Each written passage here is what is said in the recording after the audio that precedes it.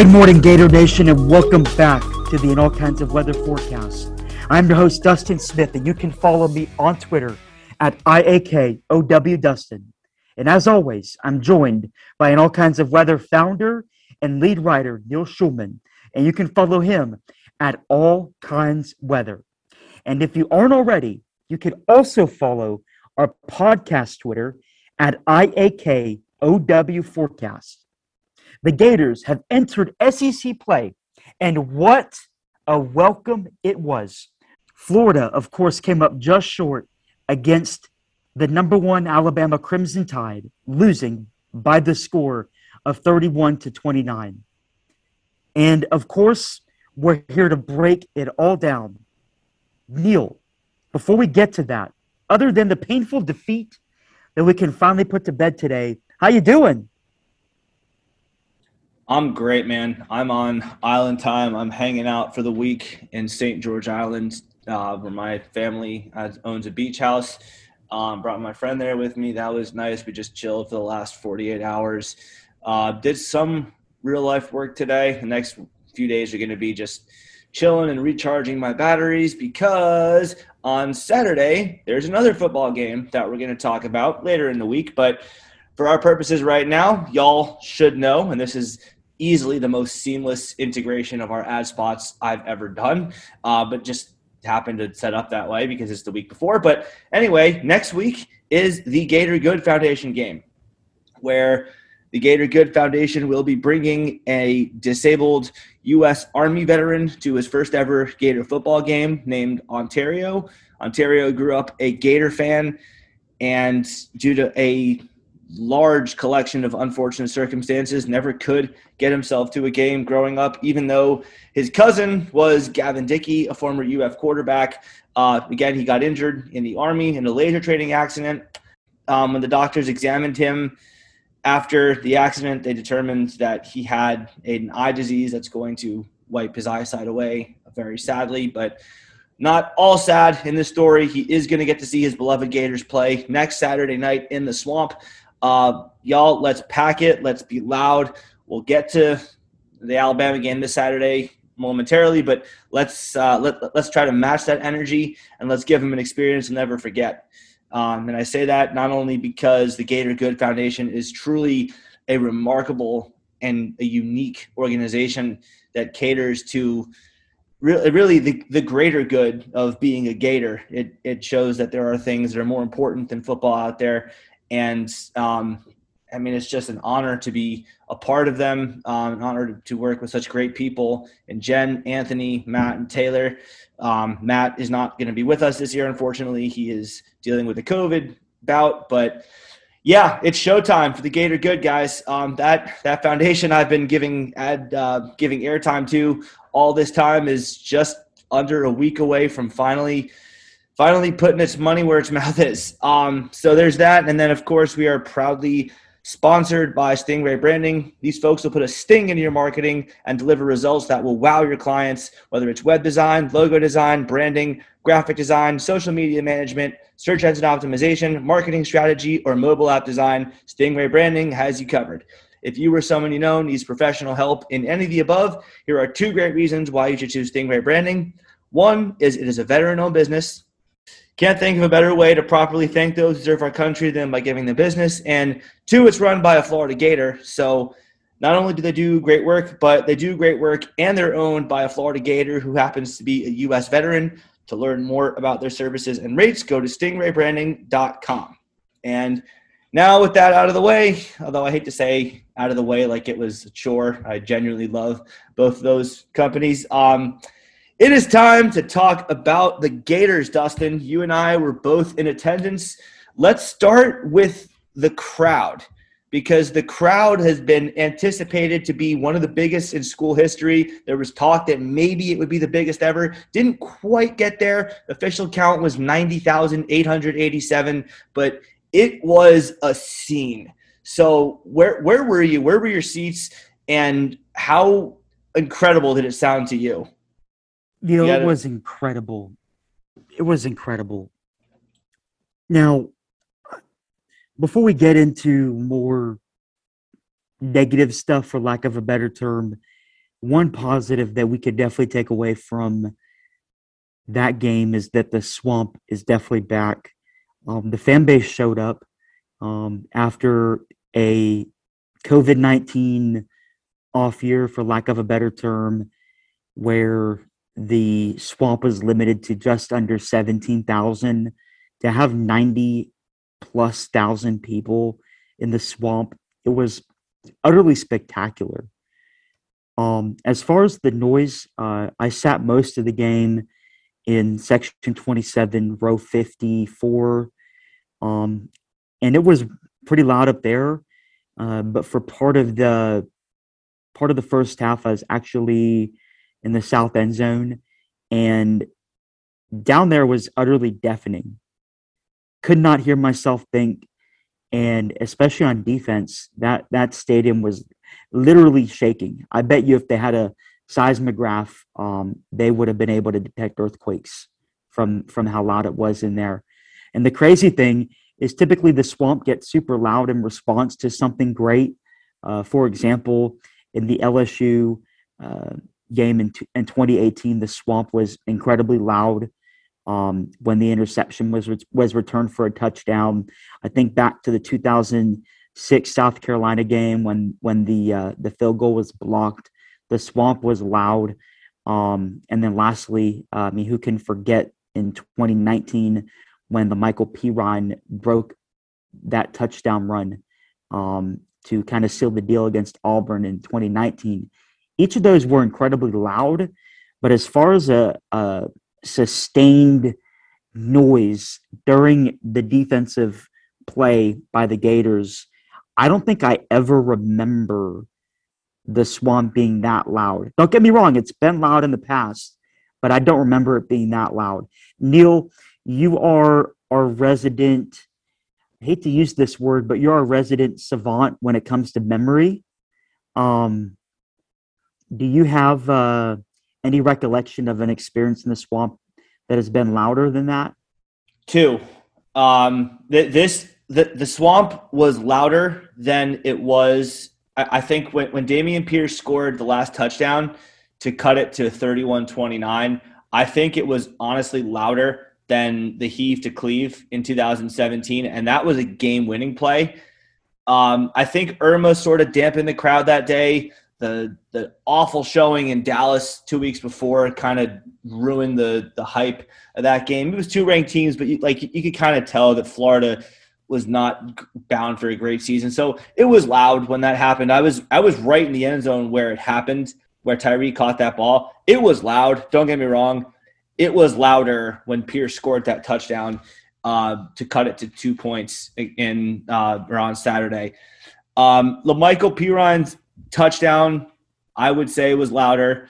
There was like a two-pronged jolt of noise. First when he broke the first tackle, and then when he got to the sideline to beat the defender to it, and fans knew it was going to be a touchdown run.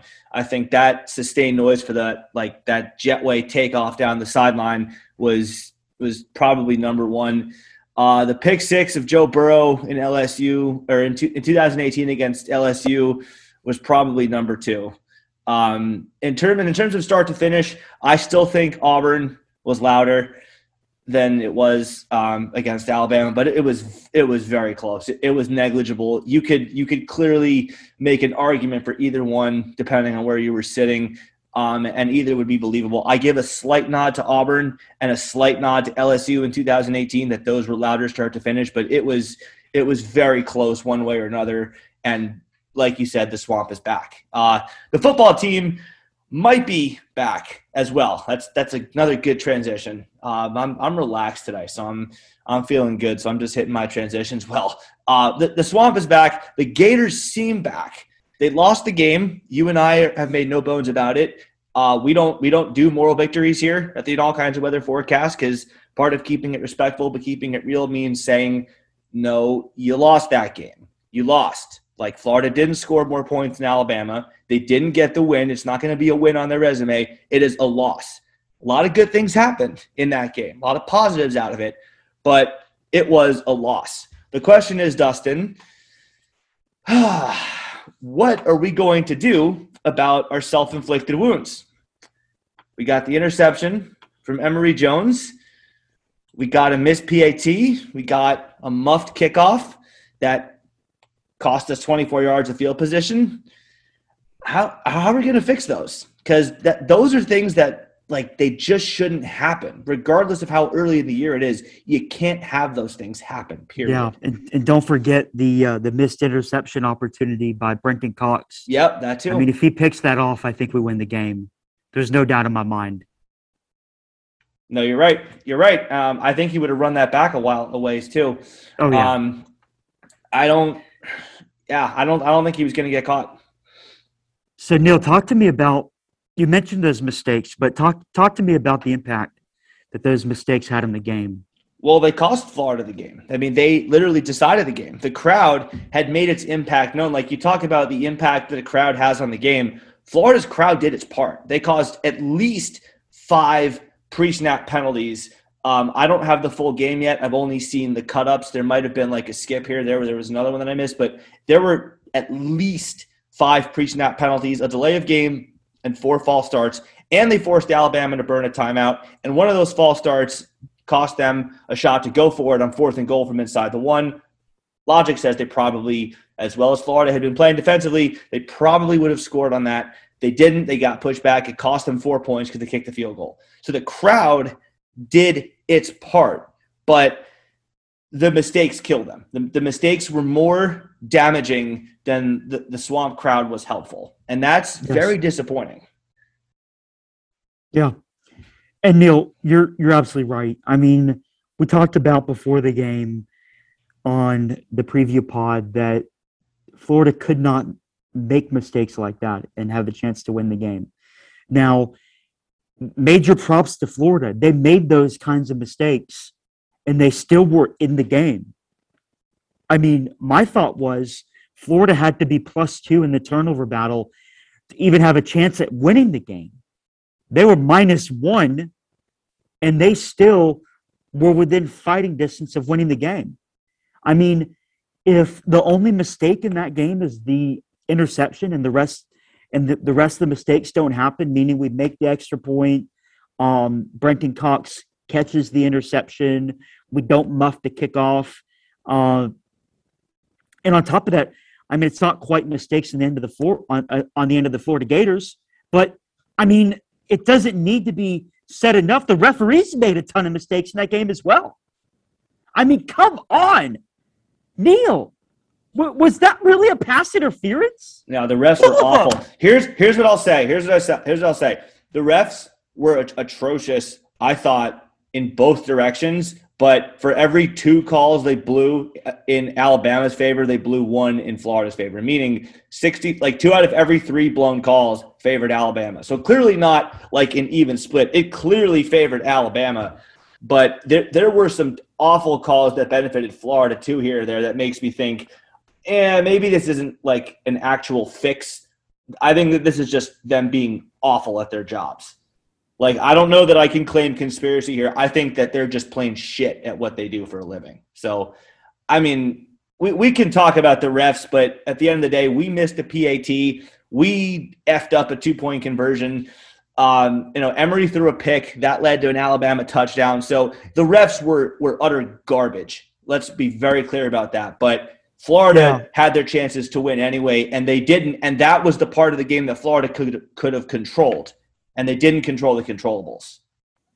Yeah, well, Neil, speaking of controlling, let's talk about the line of scrimmage.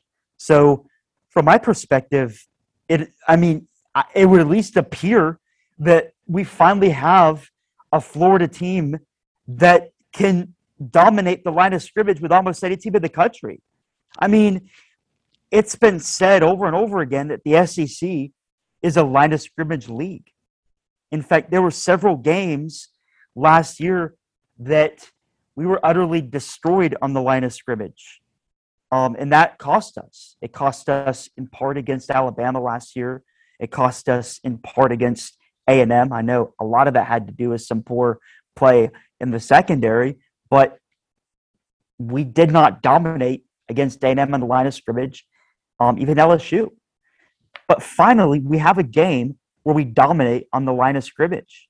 So, Neil, what did you think about the performance of both our offensive and our defensive lines? Well, I was very, very impressed with the defensive line, but I knew that Zach Carter was an animal. I knew that Brenton Cox could be a difference maker. I knew that we'd gone out of our way to import two big-time Power 5 interior defensive linemen in Daquan Newkirk and Antonio Valentino. So I knew that we were capable of doing that. How about the offensive line? Like, this offensive line was getting defeated in the trenches by Towson and UT Martin 2 years ago. they didn't play. They didn't play a team like that last year, but Vanderbilt held them to a draw, which should never happen in a billion years last year. So even from last year to this year, to see the offensive line go from being so utterly helpless in the running game, and I will add that Emory Jones being the QB and with a more naturally run-heavy offense than a pass-heavy offense, it's easier for the offensive line to be better at run blocking because they're going to do it more, so they're going to get more reps at it. But nonetheless, to see the offensive line go from being so helpless in the run blocking game a year ago to being not even competent, good, like it's a strength now. It's not the best offensive line in the country, but it's good. It's one of the top 25 or so based on what we saw against Alabama. They held the trenches better than Miami did. I mean, Miami is all we can really go by because that's the only other Power 5 team that's played Alabama so far. But we did a good job. We did a good job opening up holes.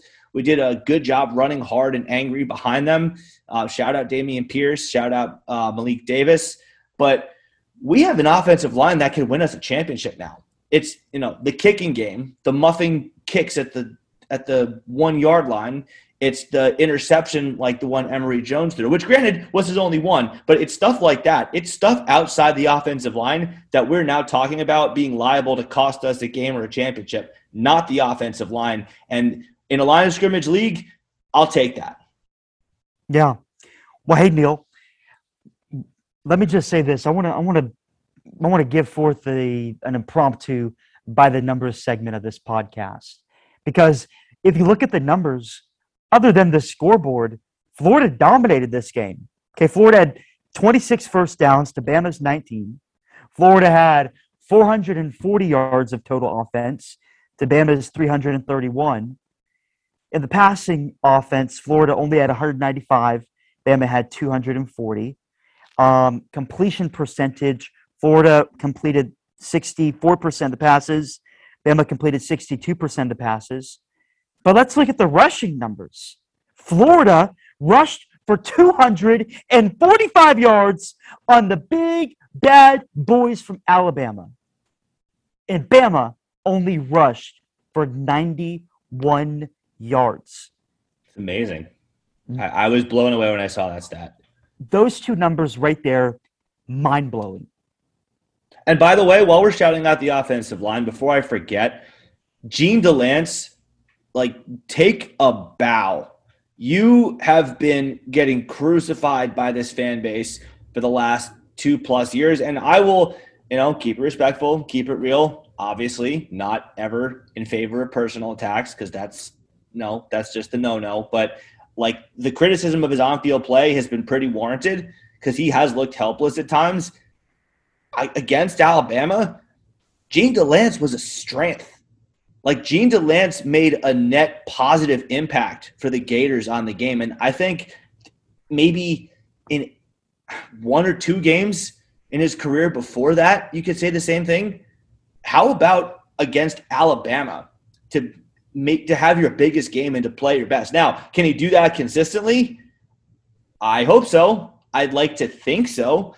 I'd like to think that an offensive lineman figuring it out for a game against a team like Alabama bodes well for the rest of the year. But I've also seen so much tape of him that, he doesn't do the things he's supposed to do, that I need more than one performance to truly objectively believe it. But firing off the snap, punches off the line of scrimmage were tremendous. I watched the film on that this morning. Oh, wow. He is delivering hard blows off the line of scrimmage with his hands. He's placing them in the right spots. he looks like he knows what he's doing. Like, that was the thing last year. He looked like he didn't know the snap count. He looks like he knows what he's doing, and he's comfortable with doing it, and he has a purpose on this offensive line. So, again, Jean Delance, you were so much better than I think 99% of the fan base thought you could ever be. And I'll throw myself into that 99%. So hats off to you. That was the best I've ever seen you play. Keep going. Keep it up. And no one will deserve it better than you. Yeah, Deal. I think that's a worthy shout out to Jean Delance, who obviously got a lot of flack, especially last year, and even coming into the season. I mean, there was some indication of even mistakes he was making in the scrimmages. So to see him have that kind of performance, and after, if I'm not mistaken, I believe he was injured for at least part of the game against USF. So to go from that to have the performance that he did against Alabama, I mean, Alabama, they likely didn't play their best game, but we're going to give them the benefit of the doubt. They wanted to win that game. They won the game. I mean, their defensive line is still one of the most talented defensive lines in the country. And Florida still mauled them. Well, you talked about – you have to mention one thing. They did drop a wide-open touchdown pass. So if we're going to talk about them playing their best game versus not playing their best game, that's got to be thrown in there. They did drop a wide-open touchdown pass. But nonetheless, the point about the trenches stands. Of course, that doesn't take away from that. Yeah. So, Neil, I know we could talk about that for a while, but something that I love talking about is the quarterback situation. And to an extent, we haven't truly solved the debate that we've had since week one about our quarterback situation. I mean, we have Emory Jones, who played better. I mean, it continues to improve. That one interception was horrible. Wasn't as bad as the interceptions that he threw against USF or FAU. Well, Neil, actually scratch that. It was horrible because that interception cost us. Not only did it cost us a drive that we could have likely kicked a field goal or scored a touchdown on, but Bama, on the ensuing drive that they had after making the interception, they scored a touchdown. I mean, a lot has been made about Bama getting out to that fast start, 21-3. Well, a big part of that was the interception. I mean, it may have been a 14-10 game if Emory doesn't throw that pick. And a 14-10 game is completely different than a 21-3 game. So well, Neil, it's hard to think that because that was 3rd and 10, and if he didn't throw the ball, he was going to get sacked. So the difference being we could have punted and our defense would have had some fighting chance to stop them. Instead, we gave them the ball at the 38-yard line. We basically cut their field in half. But no, we can't do that. Emory can't do that. The pick was bad. There's no getting around that. It was pretty bad. But from that point on, he played 3 quarters of some of the best non-Kyle Trask-led quarterback. He gave us, I think, 45 minutes of the best non-Kyle Trask quarterback play Florida has had since Tim Tebow. Will Grier against Ole Miss is probably the other contender. But he, from the second through the fourth quarters, he was tremendous. Absolutely. Yeah. If you aren't already, I know I mentioned it earlier in the pod, but I do have a Twitter account, IAKOW Dustin, and I shared a few ideas on that. I said, for the record, as long as AR-15 is healthy, and this is kind of a hot take right here, especially after the game, and I look forward to getting your thoughts on this. But this is what I said. As long as AR-15 is healthy, Emory Jones should not be the starting quarterback. Too many costly mistakes yesterday, referring to the game. I wrote this Sunday. I believe if we have AR, we win the game. I continue. This isn't a personal attack on Emory either. He's an above-average college quarterback that can make plays with his feet. Only thing, AR-15 has shown elite abilities in limited snaps, albeit. And then I say this: elite is better than above average. I know that's a hot take, Neil, but even from the positives that we saw from Emory against Alabama, I'm still on team AR-15. So with that said, I have to ask you, Neil, did Emory Jones prove to you, I've already given my answer, but did Emory Jones prove to you that he can be the starting quarterback that Florida needs, not necessarily wants? Because I guarantee you, Florida wants the reincarnation of a mix between Kyle Trask, Cam Newton, and Tim Tebow. That's what Florida wants. I'm not asking that. Is Emory Jones the starting quarterback that Florida needs to be successful this season in the rest of SEC?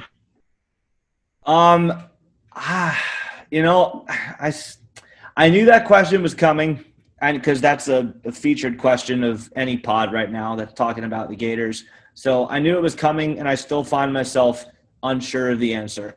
I think if you locked me in a room and forced me to give an honest, like, in-depth answer about it, and, like, if I don't answer, you're going to take away my house. Like, I have to answer the question. I'm going to go with yes, he is. So, like, 51, 52% confident about this and 48%, doubting myself when I say this.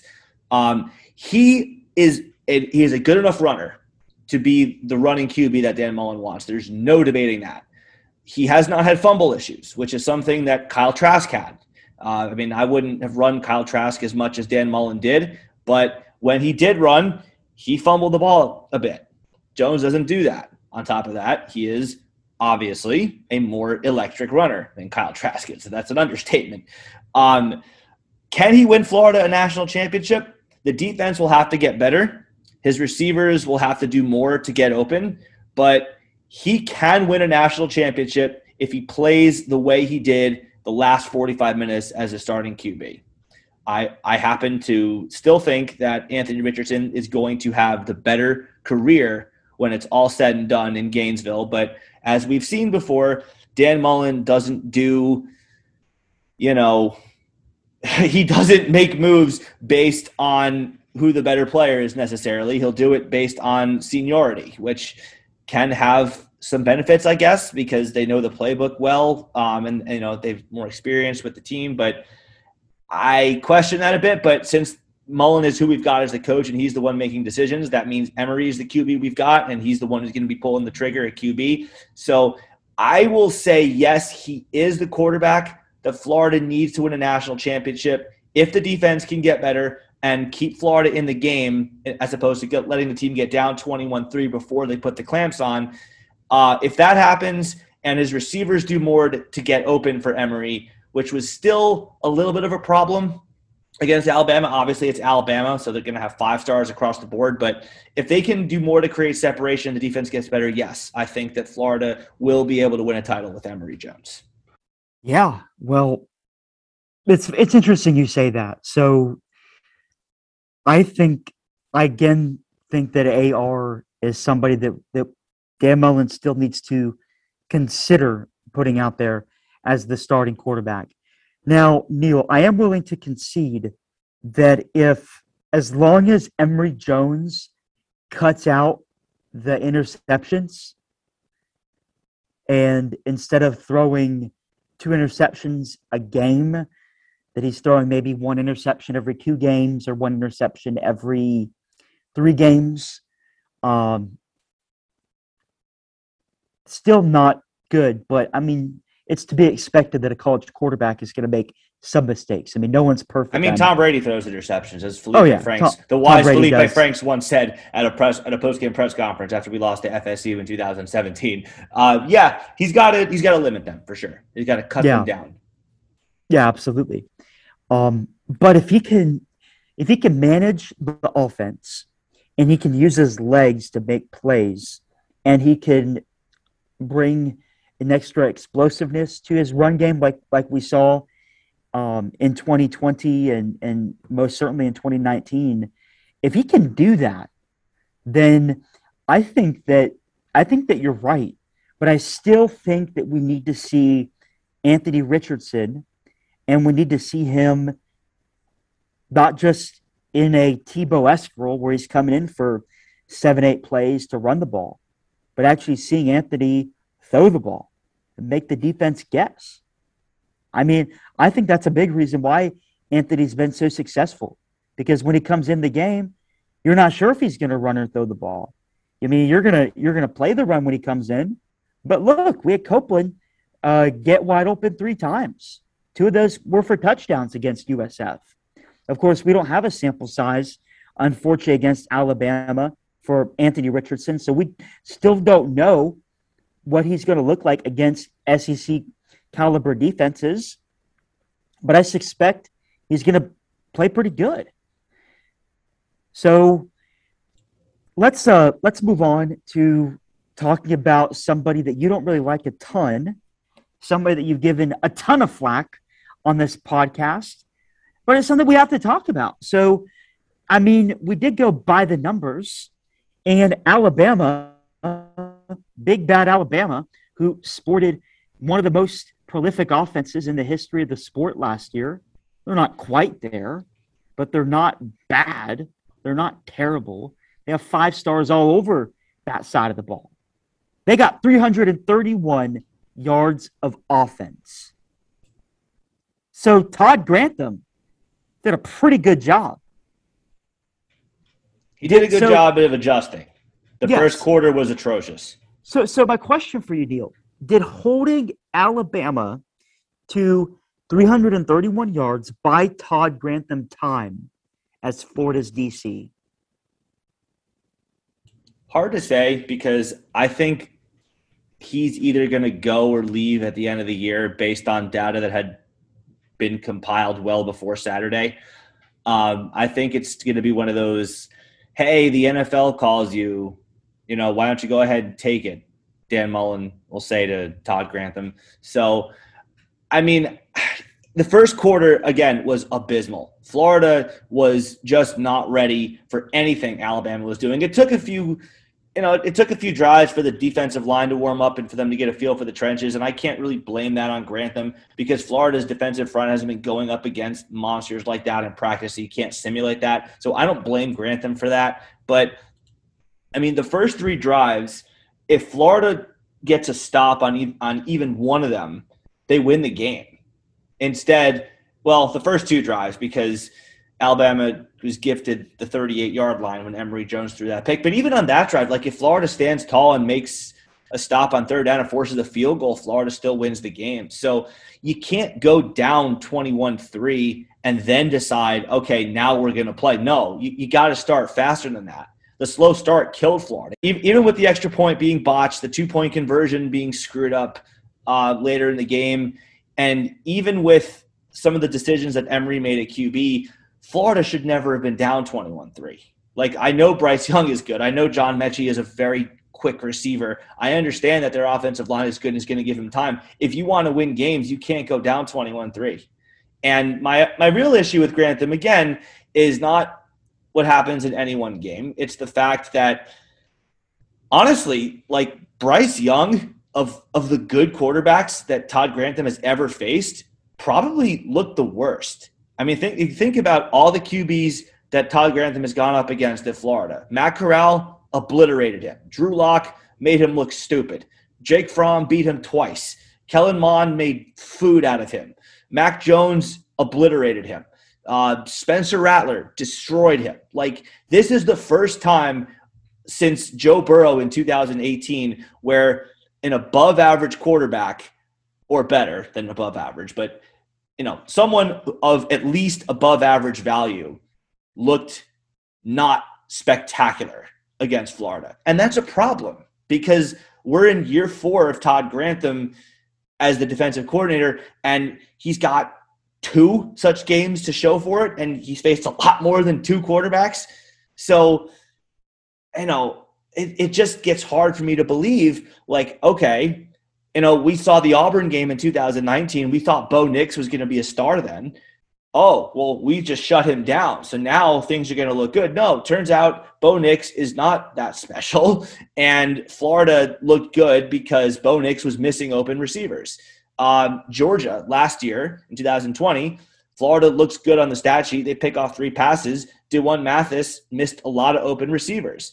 This is the second time in 4 years where I think Todd Grantham has anything to even put on his resume from his time at Florida. So twice in 3.25 years is not really likely to change my mind on him. Although in isolation, it was a good showing, but the sum of the data is what I like to use, and it does not look very good for him. So to answer your question, no, my thoughts on him have not changed. Well, Neil, I might just be a nice guy. You'll probably be the first one to say that, but I was pretty impressed with what Todd was able to do against Alabama. I thought he had an excellent game plan, and of course, we're going to have to look at the totality of the season. I know Dan Mullen will do that, and arguably, we're going to be playing potentially better. I want to be careful. Probably, I don't think the Gators are necessarily going to play a better offense than Alabama, but we may potentially, well, albeit potentially bowl game or college football playoff if we get there. I think this game did a lot for Todd Grantham. And one of the areas, when I'm looking at defensive coordinators, besides their game plan, one thing I really look for is I look for how they're developing young guys and how they're incorporating young guys into the game plan. And you have the 4 leading tacklers on the Gators, each accountable for 8 tackles. You have Rashard Torrance, you have Trey Dean, Mohamed Diabate, and Gervon Dexter, each accounted for 8 tackles. And I think they did an incredible job. I mean, it wasn't the Zach Carters or the Amari Bernies or the Brenton Coxes that were having the games of their life. It was the young guys. And I think Todd's done an incredible job at not only providing a game plan, but developing these young guys into talent that is going to sustain this defense for the rest of the season. I mean, we know Zach Carter is going to show up to play game in and game out. We know that, Newkirk is going to play well. We know that Valentino is going to play well when he has the opportunity. But I want to see Dexter be a star. I want to see Diabate be a star. I want to see Trey Dean, who played well last year, but now he's looking elite at the safety position. I mean, that's all I need to see. Yeah, I understand that Florida's defense turned in its best performance since 2019 on Saturday, and I do credit Grantham for that. I am just left to wonder how long it's going to be before the team kind of goes back to its 2020 form, because again, like 2020 has been beaten into my head so viciously after watching the defense look so bad all year. And then the problems against the good QBs he's faced before, like Drew Lock, Jake Fromm, Joe Burrow in 2019. I just wonder what happens if Florida's not going to face a better QB than Bryce Young along the way. I don't think. I don't think Connor Bazelak is close. I don't think JT Daniels, if he plays, is what Bryce Young is, although he may be the closest to it. But I want to see how Florida plays against Georgia, because they have looked sus, to put it mildly, against Georgia before and USF and FAU this year. So now it's not even like, you can't use last year's team to talk about this year. Well, because I've seen it against lesser competition this year. So I'm not saying they won't. I want to see them come out and look aggressive. I want to see them make tackles. They still couldn't do that on Saturday. I thought that aside from that, they executed well defensively, but that's a big thing to say, well, aside from that, like tackling is literally how you end a play on defense. If you don't, you're going to end the play by giving up points by definition. So that's a pretty big thing standing in the way to brush off. But, I mean, if they shore that up, I think that the defense could get into the top 25 range, in which case Grantham would have a real case. But based off of one game, no. I refuse to let any one game set a rule or dictate any opinion. So I have to ask you, Neil, based on what we saw on Saturday, in terms of the potential for being a team that can make the college football playoff, is Florida a contender or a pretender? Oh, they're a contender for sure. I don't know how you can look at that game against a team that's almost certainly going to make the playoff and say that they're a pretender. No, you don't pretend and find yourself coming down to a 2-point conversion being effed up against the number one team in the country and say that that's a pretender. No.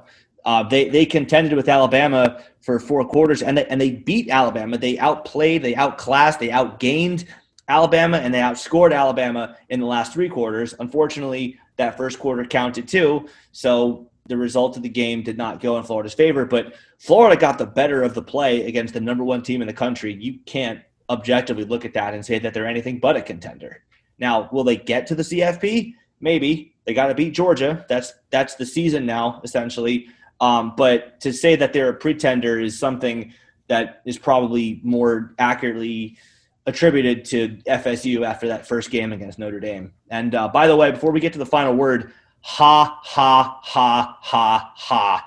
FSU follows up that Jacksonville State beauty by losing by 3 touchdowns to Wake Forest, a team that they, in their heyday, were beating by 40, 50 points. So Yeah. that's going to be a fun couple days in Tallahassee for me, man. I'm headed there after my my 4 or 5 days in St. George Island. I'm headed to Tallahassee to see my FSU family. That is going to be fun. Neil, wait for it. Dude, how does it get so bad? I understand that they're not that they don't have Jameis Winston on the team, but Jesus, you lose to Notre Dame to start the year. You look respectable in it. I said all along Notre Dame is overrated. They're not a good team. We're going to watch the rest of the year play out and show that.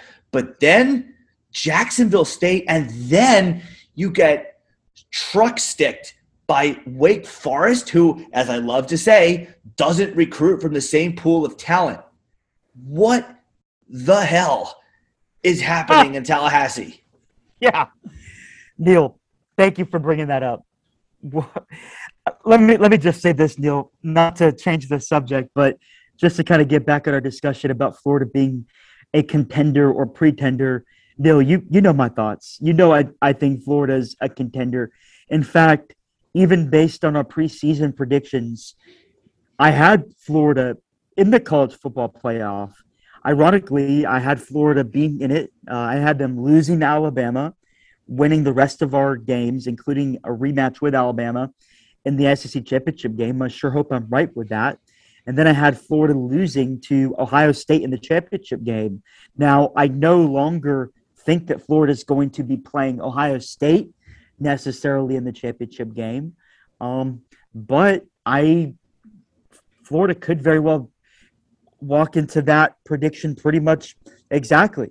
Now, speaking of preseason predictions, before getting to this final word, I have to ask you, Neil, and you know that I sure held your foot or feet, however you want to say it, to the fire when you made that bold prediction. But do you still think that Florida could lose to Missouri? Is that still a prediction of yours? Yeah, Is Florida gonna? They could. No, I don't think they will anymore. Are you think gonna it's pick Florida in that game, or are you going to pick Missouri? Well, we'll see what happens. We'll see what happens when we get to that point in the year. Okay. Right now, I give Florida about a 70% chance. Okay. Because we know the ball can get cold. It can turn into a rock. Florida can not feel up to it that day. They're out of their element. You never know how that's going to affect you. Alex Brown has been on this podcast, and he's talked about that. That's a real thing that can screw them up. And Missouri is not so incompetent like FSU is that it would be that it wouldn't help them. So I'd say that Florida's real worry now, though, is more the elements of that game as opposed to the actual team they're going to be facing, for sure. I'll grant you that. Yeah. Let's get on to the final word. So, Neil, you know how we do this. We're going to start out with the play of the game, then we'll go to the player of the game, and then we'll give our grades. So, Neil, what would you say the play of the game was? Play of the game is the missed extra point. That's the second time in the last quarter century that Florida has lost a game to Alabama on a missed extra point. I don't know how lightning can strike twice like that, but I mean, not necessarily for a good reason, but it's like Casey said with Marco Wilson on the LSU post-game pod last year. It's not because it was a spectacular play. It's not because it was a great play that went in our favor. It's because it's the play that decided the game. It threw off our approach on the two-point conversion. We were forced to run a play that we weren't ready to run as opposed to kicking another extra point, which is much, much higher percentage. And, you know, it decided the game. So, yeah, that's my play. How about you? Neil, I'm going to have to go with the dropped interception. I know I hate to harp on a mistake that kind of would have been above expectation. You typically don't expect bucks or defensive linemen / linebackers to make that kind of play. But, I mean, considering that Brenton Cox had the 5-star billing, considering he clearly has the talent to do so, and considering he had the opportunity to single-handedly change the outcome of the game, I think that missed opportunity really hurt the Gators. Now, if you didn't say the missed extra point, that's probably what I would have said. But in part being different, I'm going to say that missed interception opportunity. So now let's move on to the player of the game. And there's actually quite a few players that I could go with. But I'm going to go with Dameon Pierce. Now, I know that he didn't necessarily have a ton of yards in that game. He only had 24 yards on 7 carries, but he did have 2 touchdowns. And both of his touchdowns were spectacular. I mean, the guy cannot be tackled. I mean, he breaks tackles left and right. His body control, his balance, his ability to throw it into a gear that I didn't think he had. I mean, Dameon Pierce is phenomenal.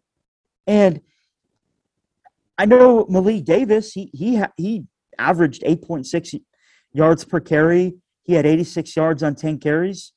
Also had the second longest run at 26 yards. But I have to give it to Pierce simply for him having the 2 touchdowns. Fair. Who is your player of the game? Well, I wanted to go with Pierce, and I wanted to go with Malik Davis, and I wanted to give it to them and have them share it. But instead, I'm going to spread this out 5-fold. Richard Garage, Ethan White, Kingsley Eguakun, Stuart Reese, Gene DeLance. All 5 of the Florida starting offensive linemen are going to have to share this one because they were extraordinary against an Alabama defense that's littered with 5 stars. And they won the trench battle. Florida lost the game on the scoreboard, but the tape shows that these 5 guys, especially in the last 3 quarters, these guys won the battle in the trenches with Big Bad Bama. So, I mean, if Florida doesn't screw up the PAT and then the subsequent 2-point conversion, it comes down to, can Florida get one stop to set the game to overtime? And it would be because of these 5 offensive linemen that Florida is in overtime with a chance to potentially beat Alabama. So it wasn't their fault that Florida lost, and it was probably the most spectacular year-to-year improvement from a position group I've seen in Florida in a long time. Maybe going from Franks to Trask at QB, but aside, I mean, really, this was unbelievable on their part in a pleasantly shocking way. So good for you guys. Keep it going. I am blown away by that game tape. So 5 ways offensive line all gets my player of the game vote. That's a pretty good player of the game, more so players of the game. Maybe a little bit of cheating there by Neil, but I'll take it. So the final element of the final word, of course, is the grades. So let's grade the offense, the defense, the special teams, the coaching, and then we'll give an overall percentage grade for how we thought the team did. So, Neil, why don't you go ahead and give your grades? Yeah, so for offense, I'm going to have to go with a B minus. And it's unfortunate that one bad play ruins the whole grade, because aside from that one bad play, the offense was really spectacular. But the pick by Emory Jones, that just can't happen. He just can't do that. He's got to know, all right, it's 3rd and 10. I know this is a desperate situation, but maybe let's not make it worse than it already is. I'm going to get sacked. Let's just eat it. Let my punter come on. Jeremy Crawshaw has done a great job so far this year. Let him come on and let him do his job and pin them back deep so our defense has a fighting chance. No, instead they gave Alabama the ball at the 38. They score. Without that, maybe Florida gets that stand and it's not 21-3. I mean, maybe Florida wins the game. So, aside from that, the offensive line was really great. The receivers could maybe get a little bit better in terms of creating separation, but this was Alabama, so I completely understand why it's not going to look like they got so much separation in this game. So I'll give them a B minus. And the running game is great. So I'll give the offense a B minus. Defense, similarly, gets a B. The defense was great for most of the game. That first quarter was awful, and it lost Florida the game. Guys still looked a little confused on some snaps. The tackling throughout the first quarter was just awful. And, that can't happen. A bad quarter like that is going to cost you a game against a team that you really have to beat, like, say, Georgia in Jacksonville, or Alabama in a rematch, or even Ohio State or Clemson or Oklahoma or someone else in the CFP. So that can't happen. Aside from that, they were great. But, the first quarter matters too. So that's going to drop them down to a B. Special teams, F. F, F, F. The missed extra point. Extra points are something that you gotta hit 100% of the time in major college football. I understand that a college football kicker is gonna miss a 35-yarder, a 40-yarder from time to time. I get that. Extra points have got to be automatic. This isn't like a baseball batting average. Going 2 for 3 is not considered, 666 average. That's great. No. Like, the degree of difficulty in getting a hit in baseball is significantly different than it is in kicking extra points in football. These have to be 100%. And because it wasn't, it cost Florida the game too. Because we had to go for a 2-point conversion where we should have been kicking another automatic extra point. Should have given Alabama the ball back late in the game with a tie game. Maybe if we get a stop there, we get the ball back with a chance to win. So, and then it didn't cost us, but then there was the muffed kickoff in the end zone that cost us 24 yards of field position. We did drive 99 yards down the field for a touchdown, but you can't do that. You can't do that. You just can't muff a kickoff in your end zone, let it just bounce out of bounds at the 1-yard line, and take the ball from the 25 back to your own 1. You just can't do it. So F. And this is, one of those not even respectable Fs. Like, this is maybe a 10 or a 15% F. And coaching, the first quarter matters. The defensive coaching, I thought, in the first quarter, I thought guys were out of position again. That's probably a coaching issue. The fact that tackling is still such a problem at Florida is a coaching issue too. From then on, it was pretty good. I would say Dan Mullen called a really good game in terms of the play calling. The last drive, though, when Florida scored a touchdown, you got to move. Like, you've got to go.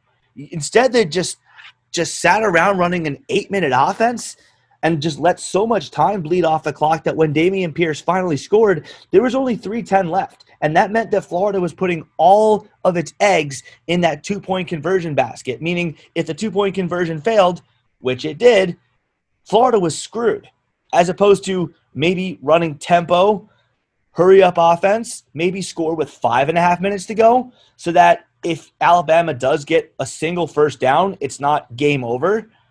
And Mullen's done that before too. He's done that. He did that against Georgia in Jacksonville in the de facto SEC East championship game. Like, he's done this in big games before, where down 2 scores, he takes all the clock off the fourth quarter before Florida finally scores a touchdown in the fourth quarter. But by then, a first down for Georgia wins the game. Like, you got to learn at some point. So I would say overall he called a good game, but that's going to drop my grade down to a C+, because when you're the head coach of a football team that is in a battle with Big Bad Bama, you have to be making the difference in a positive sense. You can't be hurting your own team. So C+ for them. Overall grade, I don't weigh these all equally like Dustin does. Special teams, I don't weigh as much as offense and defense because they're not on the field for as many plays, but they did have a big impact in this one. So I'll say the overall grade for this game is about an 87 or an 88. It's a B+. It's not an A because they lost the game and because they did plenty of things that they shouldn't have done. But overall, a B is something to be content with. This was a very hard test, if you want to use the school analogy, because we are using grades. This was a very difficult test, and Florida passed it, I would say, in terms of making themselves known at the national level. But there is still a lot that needs to be cleaned up between now and the time Florida faces Georgia. So those are my grades. Dustin, what do you think? So, Neil, as far as grades, I'm going to actually be pretty similar to you. Offense, I'm going to give a B-. Anytime you throw an interception, it's going to be hard for me to give you anything close to an A.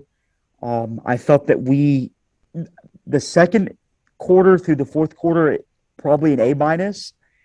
Run game, definitely an A+, but B- as far as offense. Defense, B.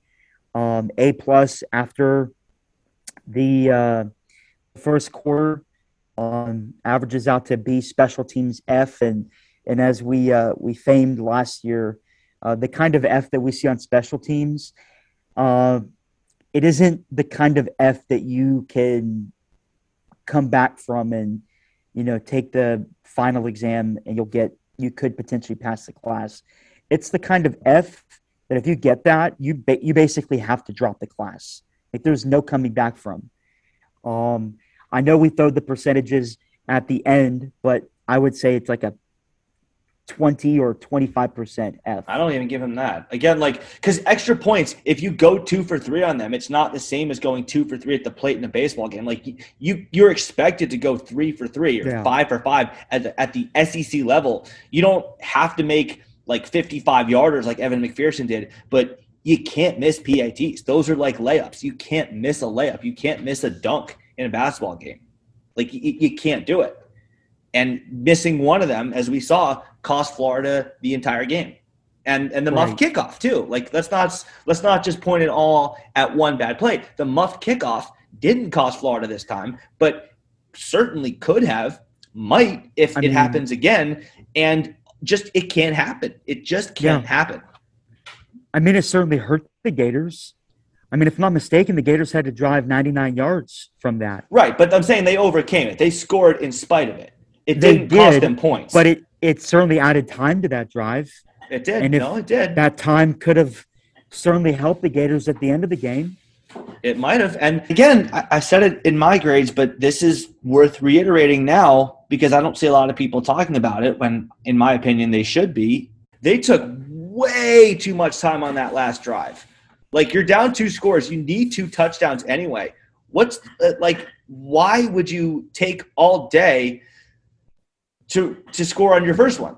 Get the first touchdown, preferably with 5.5 minutes to go. Run a hurry up, run tempo, get that first touchdown with 5.5 to go, so you don't put all your hopes in the 2-point conversion basket. Because if you don't get the 2-point conversion, which we did not, your time is significantly reduced, which it was. And when Alabama got 1 first down, the game was over, because then we got the ball back with 4 seconds left, and basically the options were, we're going to run some crazy from scrimmage version of the Miami Hurricanes kick return against Duke in 2015, or we're going to lose the game. So, like, that drive's got to be done quicker. I mean, Yeah. Dan Mullen has to know better. He botched the end of game sequence against Alabama last time we faced them. You can't call a timeout like that for a 2-point conversion after a touchdown. You can't do that. That ship has sailed. Kick the PAT. Don't burn a timeout. You're going to need it. So that's, to me, like, that's going to drop the grade because he's still making these types of managerial errors that hurt his team. So because of that, I'm dropping it to a C+. Look at his last 3 times versus Alabama. I mean, even at Mississippi State, I believe that 2017 game, he had a hard time. They just got blown away that day. Oh, the 2017. No. You're right. 17. You're right. Yeah, lost by 7. There was could have had the chance to cut it sooner, but they did have enough time at the end of the game, and is partially due to the drive that cut it to 7 took too long. Right. So coaching B+, I felt like, and that's mostly due to the game plan. I thought the game plan was excellent. I thought the way they handled the quarterback situation, especially without Anthony Richardson, I thought that was handled well. When I say B+, I'm thinking like an 80, 87 or something. That's overall, fair. I think it's very fitting that this team gets a 69 overall. Are you serious? That's and I'm not just saying that. For the overall grade, 69. Yeah, you're out of your mind. No, they get like an 88. Come on, man. It's not a win, so you can't give them an A. But no, you can't give them a D+ grade. You can't give them a 69. I know that there's a connotation of nice that comes along with that, but come on, you got to give them at least a B. Neil said, you don't know how I do this. So actually, I assign a percentage for offense, defense, special teams, and coaching and average them all together. I mean, I get it. I understand you want to incorporate all 4 into the final grade, but it's hard. It's really hard to weight them all equally when offense and defense are on the field significantly more than the special teams. We don't miss the extra point, and we don't muff that punt or muff the kickoff, I should say. I think Florida gets a C on special teams or a B on special teams, but that killed us. So, Neil, any other thoughts before we crash land this thing? Yeah, so I do think it is very worthwhile to point out one major thing with this podcast. You know, as always, keep it respectful, but keep it real. The grades I gave and the comments were as harsh as they were because the expectation for the University of Florida is to compete for and win national championships because that's the standard. That's the Gator standard that Dan Mullen said that he wanted to impart on this team, and it's the standard that he sets out to live up to every day. So I respect that. I love Mullen for that. And I'm going to talk about this team as though that is the standard.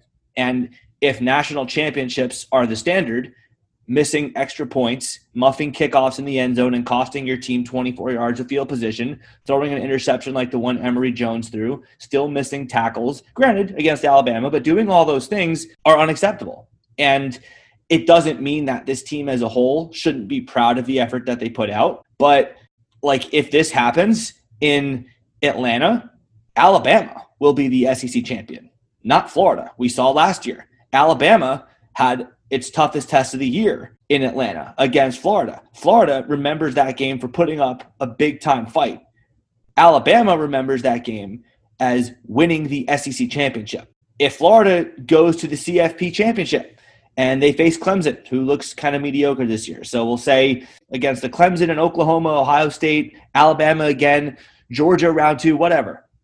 Florida plays like that and they lose by the exact same score, we're going to remember it for being a nice fight. Georgia or Clemson or Oklahoma are going to remember that game for being national champions. So, yes, some of the things that were discussed today were not pleasant in a game that I think most fans took more positives from than negatives, but the goal and the standard at Florida is to compete for and win championships. So within that context, that's where the frustration comes from because the overall effort, the overall showing was sensational. I am very, very happy with the game overall, but these are the things that need to be corrected or else Florida's not going to win anything. It's with that precise goal and that mindset that I'm saying extra point misses are unacceptable. Botched, fielding of kickoffs and letting the ball dribble out of bounds at the 1 yard line is unacceptable. The pick that Emory threw, unacceptable. Dan Mullen taking his sweet ass time in the fourth quarter, down 2 scores, unacceptable. So that's where the word unacceptable comes from. It sounds harsh, but if the goal is to win a national title, those things are unacceptable. But with that said, I'm proud of the effort. No. It was a loss. We're not going to sit here and go, yay, moral victories. No. We lost the game. We have a lot of things to be positive about. I'm actually more confident about the rest of the year now than I was heading into the year. But Good. it was a loss, and we have things to improve on, and I'd like to see them do that starting with Tennessee next week. Yeah. Well, hey, folks. So to those of y'all out there, let's take a deep breath, breathe in, breathe out. We got to put this one to bed. We have a full slate of SEC games, and then we finish the season against arguably the worst FSU team thus far. The worst FSU team since before Bobby Bowden got there. I mean, this team is worse than Willie Taggart's 5-17. My FSU uncle is standing right here. He's just listening to it. He's taking it. He knows he's got no clap back to that. If you can't beat us, we can. That's funny. Yeah, he just yelled out, "If you can't beat us, we can." Like if we have an LSU reprise or reprise, however you pronounce that word. If we have like a replay of that LSU game against FSU this year, FSU will take care of it and they'll beat themselves for us. But no, Georgia's the season, man. Georgia is the whole season. Everything between now and then is just a lead up. Obviously, can't lose a game between now and then, but I mean, we know what we got to do. Offensive line's got to keep getting better. Defense has to be more consistent. But yeah, I'm feeling good about this team. Yeah, I do. Well, hey, that's going to do it for this episode of the In All Kinds of Weather Forecast. If you've enjoyed our show, please give us a 5-star rating and a nice review on iTunes. We, as always, very much appreciate that. And of course, we can't thank you enough for listening. We encourage you to stay safe, stay healthy, and go Gators. Just remember this. In all kinds of weather, we all stick together for FLORIDA. That's right. it. We're on to Tennessee. And until next time, let me say it again. Go Gators.